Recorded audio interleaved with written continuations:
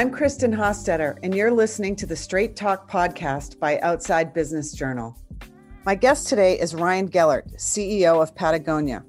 He stepped into his new role at Patagonia in September 2020 after serving as GM of Europe, Middle East, and Asia for 5 years. Before that, he spent time at Black Diamond in various positions. Gellert knows he has big shoes to fill. His predecessor, Rose Marcario, quadrupled revenue at Patagonia during her 12-year tenure. Gellert assumes leadership of the billion-plus-dollar company in the middle of a global pandemic and a profound period of awareness and activism around social justice. And none of this is lost on him. We're going to talk about all of that, plus a whole lot more.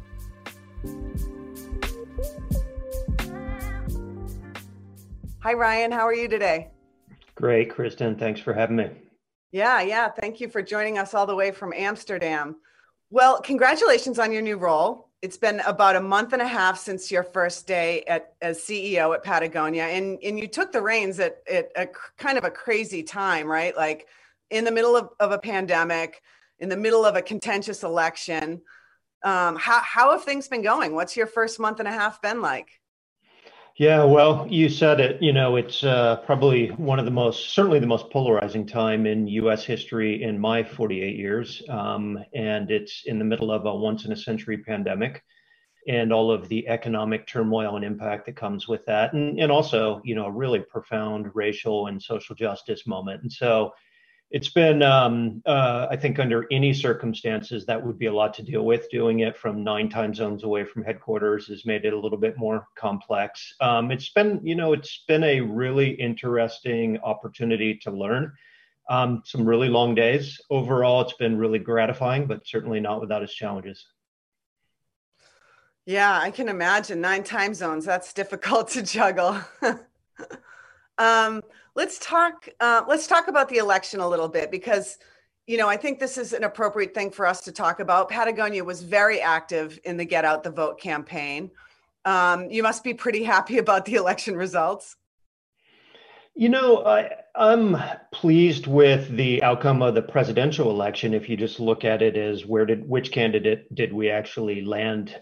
So I think, it's tough because I look at this moment and I think, given the overall health of the planet and all that we're trying to wrestle with as humans and our role within that, I think the fact that, 70 something million people voted for a president that is rolled back about 100 environmental protections in the last 4 years, amongst some of the other things that are of great concern. I wouldn't call it a great outcome, but I think it gives us a springboard to start moving forward on some things that we feel are incredibly important. Yeah, that's a good point. So if Joe Biden were to put together a roundtable of CEOs in the country, and if he were to ask your advice on what he should accomplish around climate in his first 100 days in office, what would you tell him? Well, I would say, first of all, it's encouraging to see the areas that he has made commitments to focusing on. So I think there's a lot there that we're really encouraged by. I think he's going to be, depending on the outcome of the Senate race in Georgia, it's going to be really interesting to see how much of a kind of a mandate he does or doesn't have to move forward on a lot of these things. I think as far as the areas of biggest impact, particularly in the first 100 days, I think reversing some of the rollbacks of the last administration as much as possible via executive order and otherwise, I think is going to be critical. I think ultimately limiting pollution and really scaling the growth in renewables are 2 areas of great importance. And then finally, and this again is an area that he's spoken to, the commitment to protecting 30% of American land and water by 2030 is an initiative that we're really, really supportive of. Yeah. Okay. Good advice. Well, hopefully he'll take that advice. So Patagonia is known for using its massive platform as a force for change. Can you give us a sneak peek maybe into any new initiatives that are close to your heart that may be in the works for Patagonia? Yeah, I think for us, it's interesting. We've gotten ourselves involved in so many different areas of impact over the last, 5 and 10 years. And I think we've done that because we're really trying to support and scale anything that we think can have a positive impact on the health of the planet. The challenge I believe is that we've got roughly a decade to stabilize our climate if we're going to avoid some of the worst impacts of the climate and ecological crisis. And I think with that amount of time and us being one company, one of the things I think we really need to focus on is what are the 3 or 4 things that we believe we can have a really outsized impact on. And so I think whether that's scaling regenerative organic agricultural practices, certainly it includes our own footprint, work we can do in scaling renewables, and then the ongoing protection of wild places. Those are all areas that we're really going to be focused on, and figuring out as we do that how we can engage a broader cross section of Americans and citizens around the world where we do business. I think that's a critical element. And I think that includes really trying to figure out and challenge ourselves and operate in ways that can be at times a little bit uncomfortable in finding that intersection between racial justice and environmentalism. Yeah, I'm glad you brought up racial justice because I want to flip to that for a second.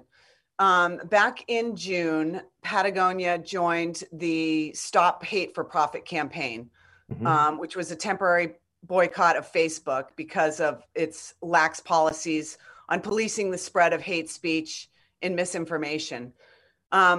My question about this is this: what did that 1-month boycott really accomplish?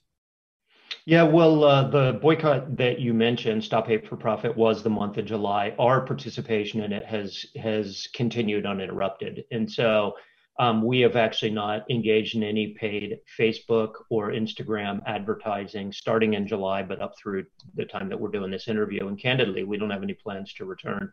And it's for exactly the same reasons we decided to join in July, which, as you mentioned, is the volume of hate speech and misinformation that exists on those platforms.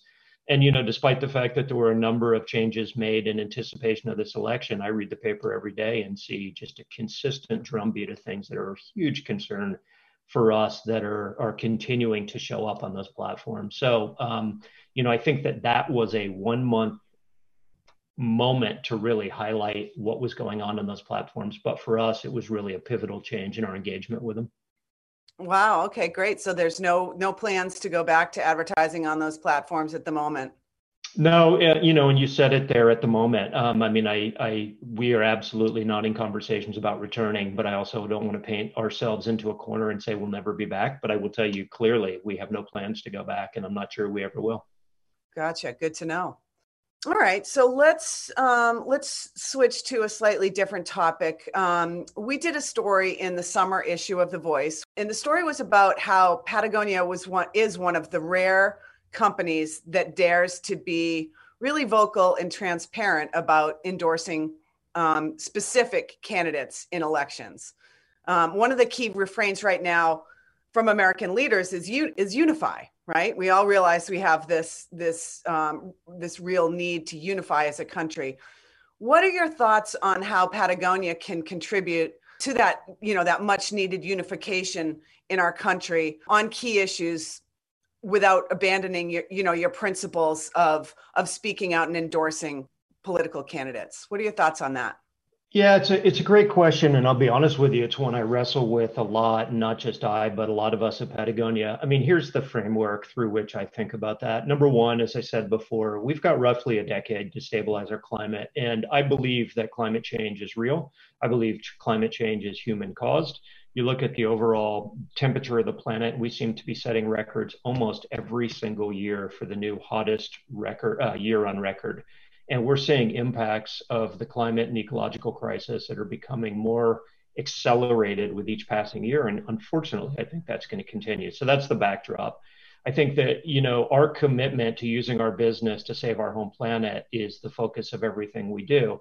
And then I think one of the really harsh realities of this recent election cycle is a reminder that, Americans are almost equally split, thankfully not entirely equally, but the gap is not as big as I think, logic might dictate when we've got this existential threat that is bearing down on us, and it's one of our own creation. And so I think one of the takeaways in answer to your question, and I don't know how we're going to do this, but I know it's got to be something that we continue to wrestle into form, is how do we, in addition to calling people out where we feel that's necessary, how do we focus on more effectively calling people in? And how do we find those places where we're aligned on ambition. I believe that people in all parts of the country, just like I believe people in all parts of the world, ultimately want most of the same basic things: clean air, clean water, clean soil, a healthy environment for themselves, for their friends, and for their families. And somehow so much of that's gotten politicized. And I would really like to figure out how we can have a positive impact in changing that narrative.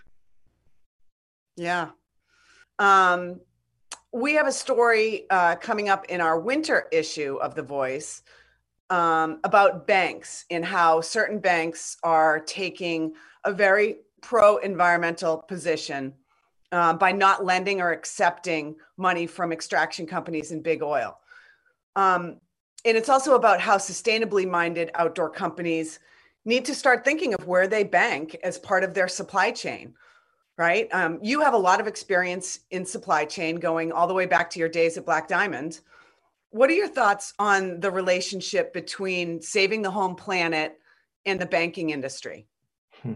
I think you set that question up perfectly, and I think often the reference I'm making is that people don't often think about their financial partners or their insurance partners, their pension partners, as part of their supply chain, and that's exactly what it is. So I think that's the right frame to look at it.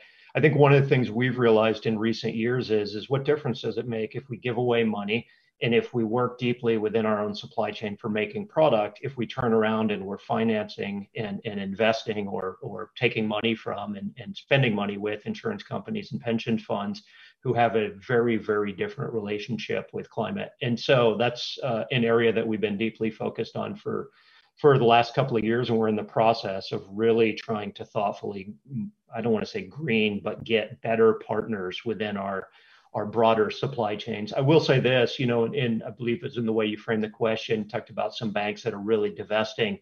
I'd love to know which banks of scale are really committed to divesting. I think that there are divestment activities happening, but I would say that there are no green banks of scale. There are some fantastic small banks. Triodos here in Europe is a great example of that. But each time I've had conversations with them about handling our European business, or much less our global one, they basically said, we're a philosophy masquerading as a bank, not necessarily a bank that can handle the complexity of your global business. So I think what we need are global banks to really embrace a different way of doing things.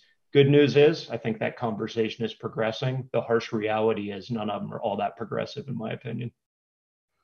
Yeah, and you make a good point about sort of the scalability of it too. For a brand like Patagonia, you can't go down to your local bank and change everything over to a small local bank who's doing everything right. It just doesn't work.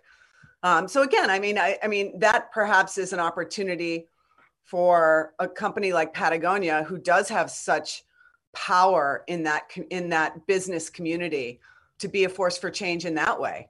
Yeah, we're deeply committed to doing that. We're having conversations. I'm not going to mention banks by name, but we're having conversations with quite a few banks, some that are just not where they need to be.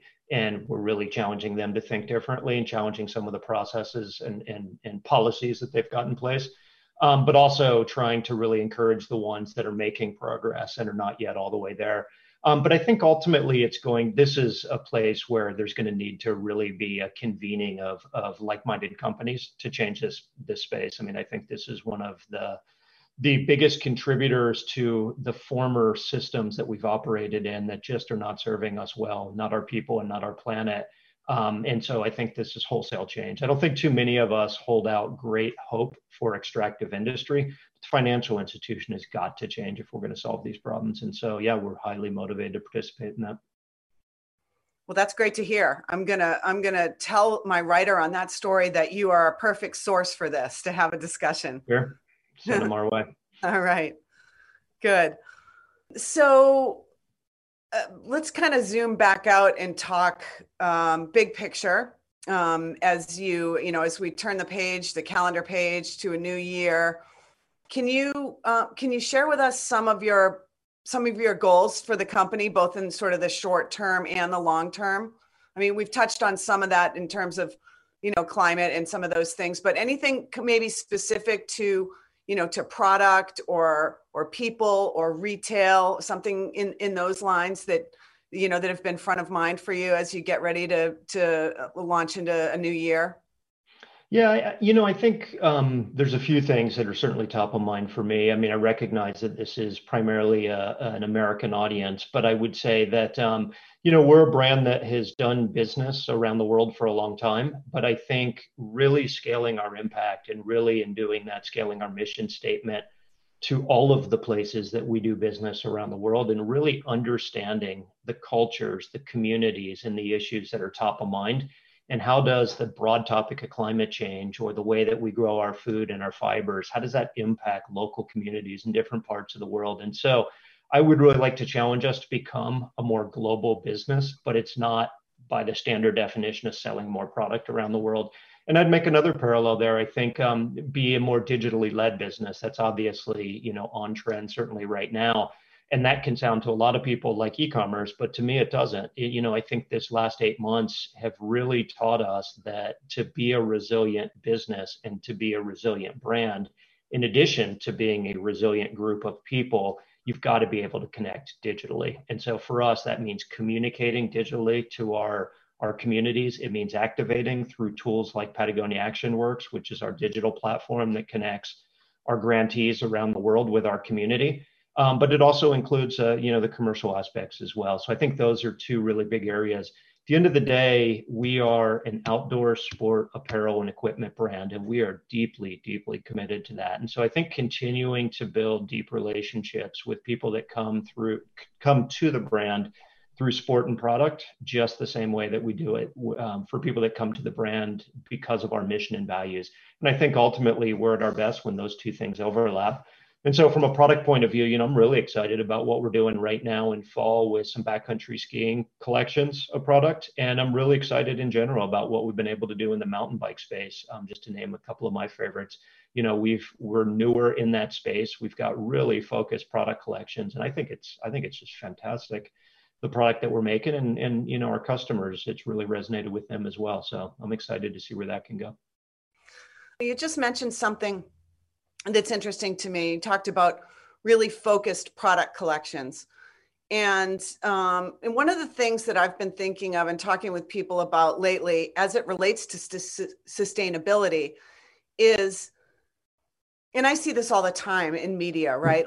And we're part of the problem because we always want to know, well, what's new? Tell us the new products. What's the newest, latest, greatest, innovate, we don't want to keep revisiting the same stuff over and over again. And I think that feeds into this idea of stuffication, like producing too much stuff.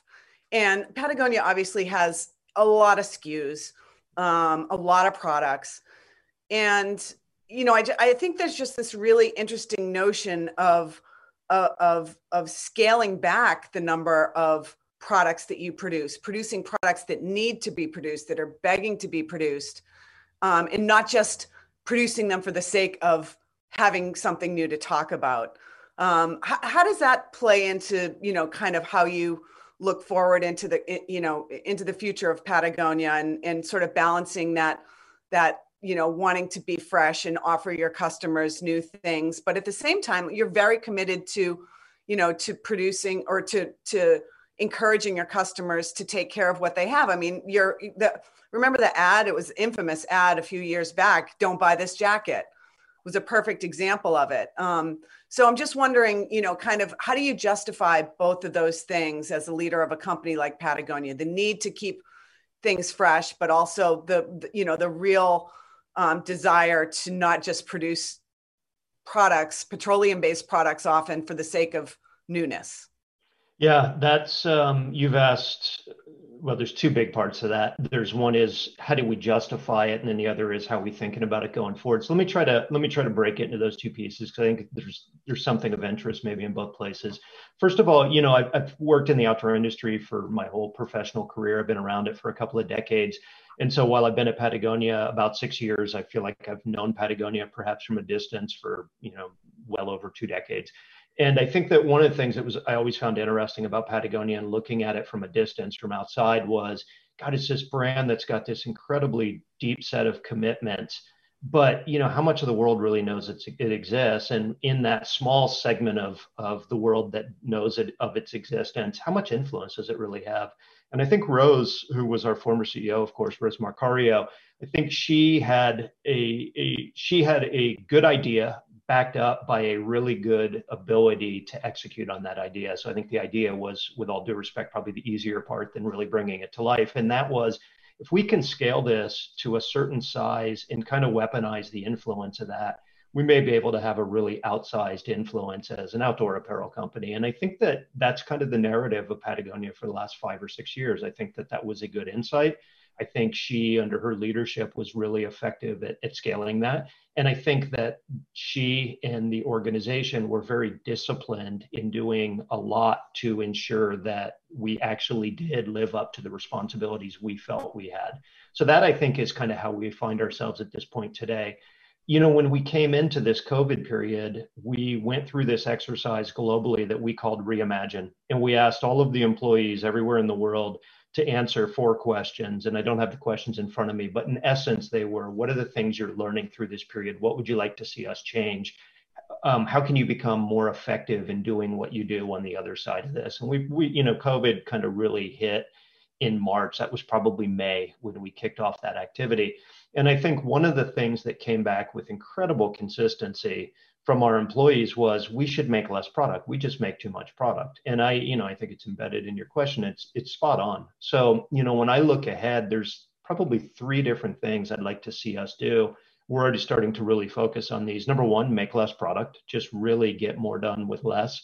Number 2, continue to challenge ourselves to really push the envelope in the footprint of the product that we make and the footprint of everything that we do. So make our product more responsibly.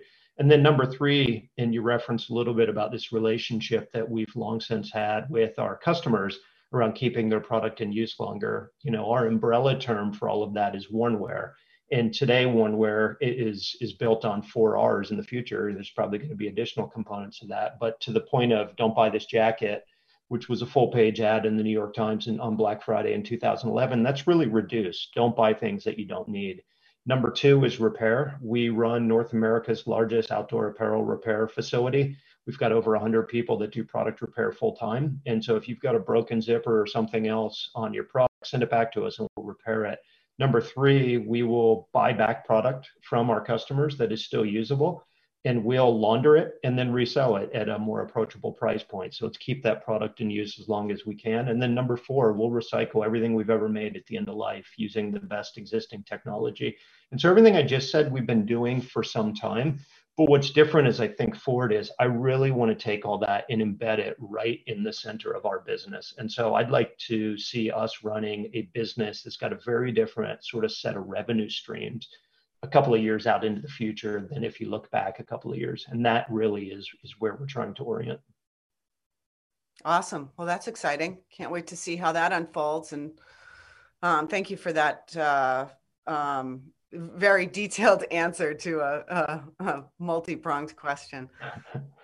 Here's another R for you that maybe we can talk a little bit about. Retail. Mm-hmm. Right? You have so many, important retail partners around the country: specialty, independent, outdoor shops, surf shops, all different kinds of verticals. And, this COVID period has been undeniably hard for retail shops. Some of them have actually done quite well. We've all seen the data, and people are wanting to get outside during this crazy, quarantine time, and they're seeking solace in the outdoors, and it's one of the safest places to be. So, there have been some bright spots in retail, but, these are small, independently run businesses. These owners have, found themselves in a position where they just have to be constantly pivoting to keep the doors open and to find ways to bring customers in. I have a story coming out this week about a legacy shop in North Carolina that's closing its doors after 38 years. And it's heartbreaking. What have some of your conversations been like with some of your independent retail partners? Because you are such an important brand that brings customers in the door for these partners. And I guess I'd like to know what some of those conversations have been like, and if there have been challenges getting product to all the stores that you've wanted to get product to, and if you can shed any light on that retail aspect of things. Yeah, I mean, well, so a couple of things. Number one, I'm still based in Europe, so I've stepped into this role as we talked about at the beginning about 7 weeks ago, but I'm still based in Europe. I've spent the last 6 years here. So I would tell you that in the first two-thirds of this COVID period, I've had lots of conversations with small specialty retailers here in Europe. In the last 6, 7 weeks, a little bit more on the other side of the ocean. I've also been plugged into conversations about the same in Australia and Japan and elsewhere. It's been a brutally difficult period. Thankfully, some have actually done reasonably well, and a few even very well. But it has been an incredibly difficult period. And I think that some of the things that we've tried to do are just really work with our partners on dating and forgiveness, and just trying to extend credit to them and make sure that they're in a position where they can manage their cash flow, particularly in the early part of this COVID period when things came on very quickly, completely unexpected for everybody.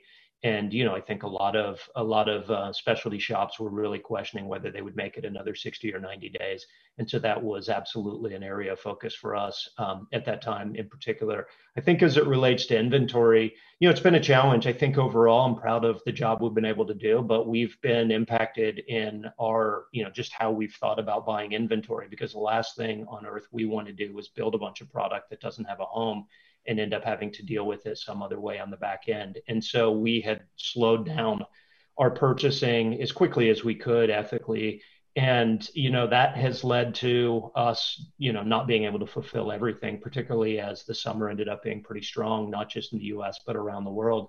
And the other decisions that we've made in spring 21, that's not too far in front of us. And then as we look out into next fall, is we're just becoming more conservative in how much inventory we're going to buy. And we're willing to leave some opportunities to the upside on the table, just so that we are sure that we're being as responsible as we can, and also doing everything that we can to ensure a consistent level of support to our supplier partners. What we don't want to do is end up in a world where we can't make commitments and then we have to chase inventory, then we have to walk away from commitments. That's not fair to anybody. And so as a way of kind of managing through that, we're really just trying to think about where do we see the opportunity, and then maybe build and buy to something like 5 or 10 or even lower percentage of that total, so that we can ensure that there truly is a market for that product. Awesome. Good. Well, that's interesting. Here's another question for you. Obviously, it's been a very tumultuous period in our country's history, and really the world's history around racial justice and the Black Lives Matter movement. And Patagonia in so many ways is so focused on climate initiatives, but that's not to say that you're not very involved in trying to navigate the area of racial justice as well, right? Like, is there what have been some of the guiding principles or some of the tactics or ways that you've been trying to stand up for racial justice during this time? Yeah, I mean, that's been, I think it's been a really profound, and if I'm honest, and I say this individually, but I think I can say it on behalf of Patagonia as well, it's been a pretty humbling period. I'm not going to pretend for a second that I haven't understood some of the shortcomings on race in America over, really my entire life. I will say that I thought we were in a better place than the last handful of years have exposed. And it's not an excuse, it's just a reality. When I look at, the outdoor space, and I'm responsible for Patagonia today, but, I spent the better part of 15 years with Black Diamond. And, what I felt like I learned during that time with Black Diamond was there was no greater goal as a brand that was really focused on a community than being an authentic reflection of that community. And I felt like I really tried to live and breathe that at my time at BD. And that's really informed kind of my thinking as I've arrived and been with Patagonia. And I think what this moment has really taught me is that that's not leadership. That's just reflecting something. It's almost the role of a mirror. And I think leadership is seeing something and knowing it can be something else and working to create that something else. And I think for us, that's a more inclusive and equitable Patagonia internally, but it's also the same within the outdoor space and in the environmental movement. And I think when you look at the racial injustices related to pollution in Black and Latino communities, that's an area of huge concern. And I think that, one of the things I'm a big believer in is not just what problems can we solve, but what are we uniquely qualified to solve as Patagonia, because I think that's when we're at our best. And this is an area where I think we've got something to offer. So I say that with humility because, we've been focused too narrowly, and we've got to expand that to include people as we work to use our business to save our home planet. Yes, well, those are big and challenging goals, but that intersectionality between racial justice and climate, I think, is so important. And I'm glad to know that you've got your sights set on that for sure. So I want to end with a question I've been asking everybody for selfish reasons, because I'm trying to figure out what my next is going to be. What are you watching on Netflix these days? I mentioned I'm here in Amsterdam and I'm working on a Pacific Coast time. So my evenings are pretty much tied up sitting here behind a computer screen most of the time. So Netflix, actually, I'll give you one. I just started watching, there's a 4-part series on the Challenger explosion. It's a documentary series, and I watched the first couple of parts of that, and really, really well done documentary. But particularly relevant for me because when I was a 14-year-old school kid growing up in Cocoa Beach, Florida, I remember sitting at lunch in Roosevelt Elementary School, and the ground started shaking, and I knew that there was a space shuttle launch because that's what they did when anything launched. And I remember talking to a friend and saying, you want to walk outside and watch it? And we saw so many launches that, it was kind of yes, or it didn't really matter. Maybe yes, maybe not. And so we ended up walking outside, and I looked up on a clear, blue, cold January day, and there went the shuttle Challenger up into the sky, and then all of a sudden just blew apart into pieces and rained down on the ocean just off of Cocoa Beach in that area. So to see that piece now after all those years it brings a lot back, but it's a really well done documentary. I've only watched about half of it, but oh my gosh, I got goosebumps when you said that. That's crazy that you actually watched it in the sky. That was my birthday, and I remember that day too, watching that on TV. The breaking news happened, but wow. Okay, well, I'll give you one that's a little bit lighter. I'm going to watch that. I've seen that preview, and now I'm excited to watch it. One that I've been watching that is such a great distraction whenever you just kind of need to go somewhere else is a series called Money Heist. Have you heard about this? I haven't.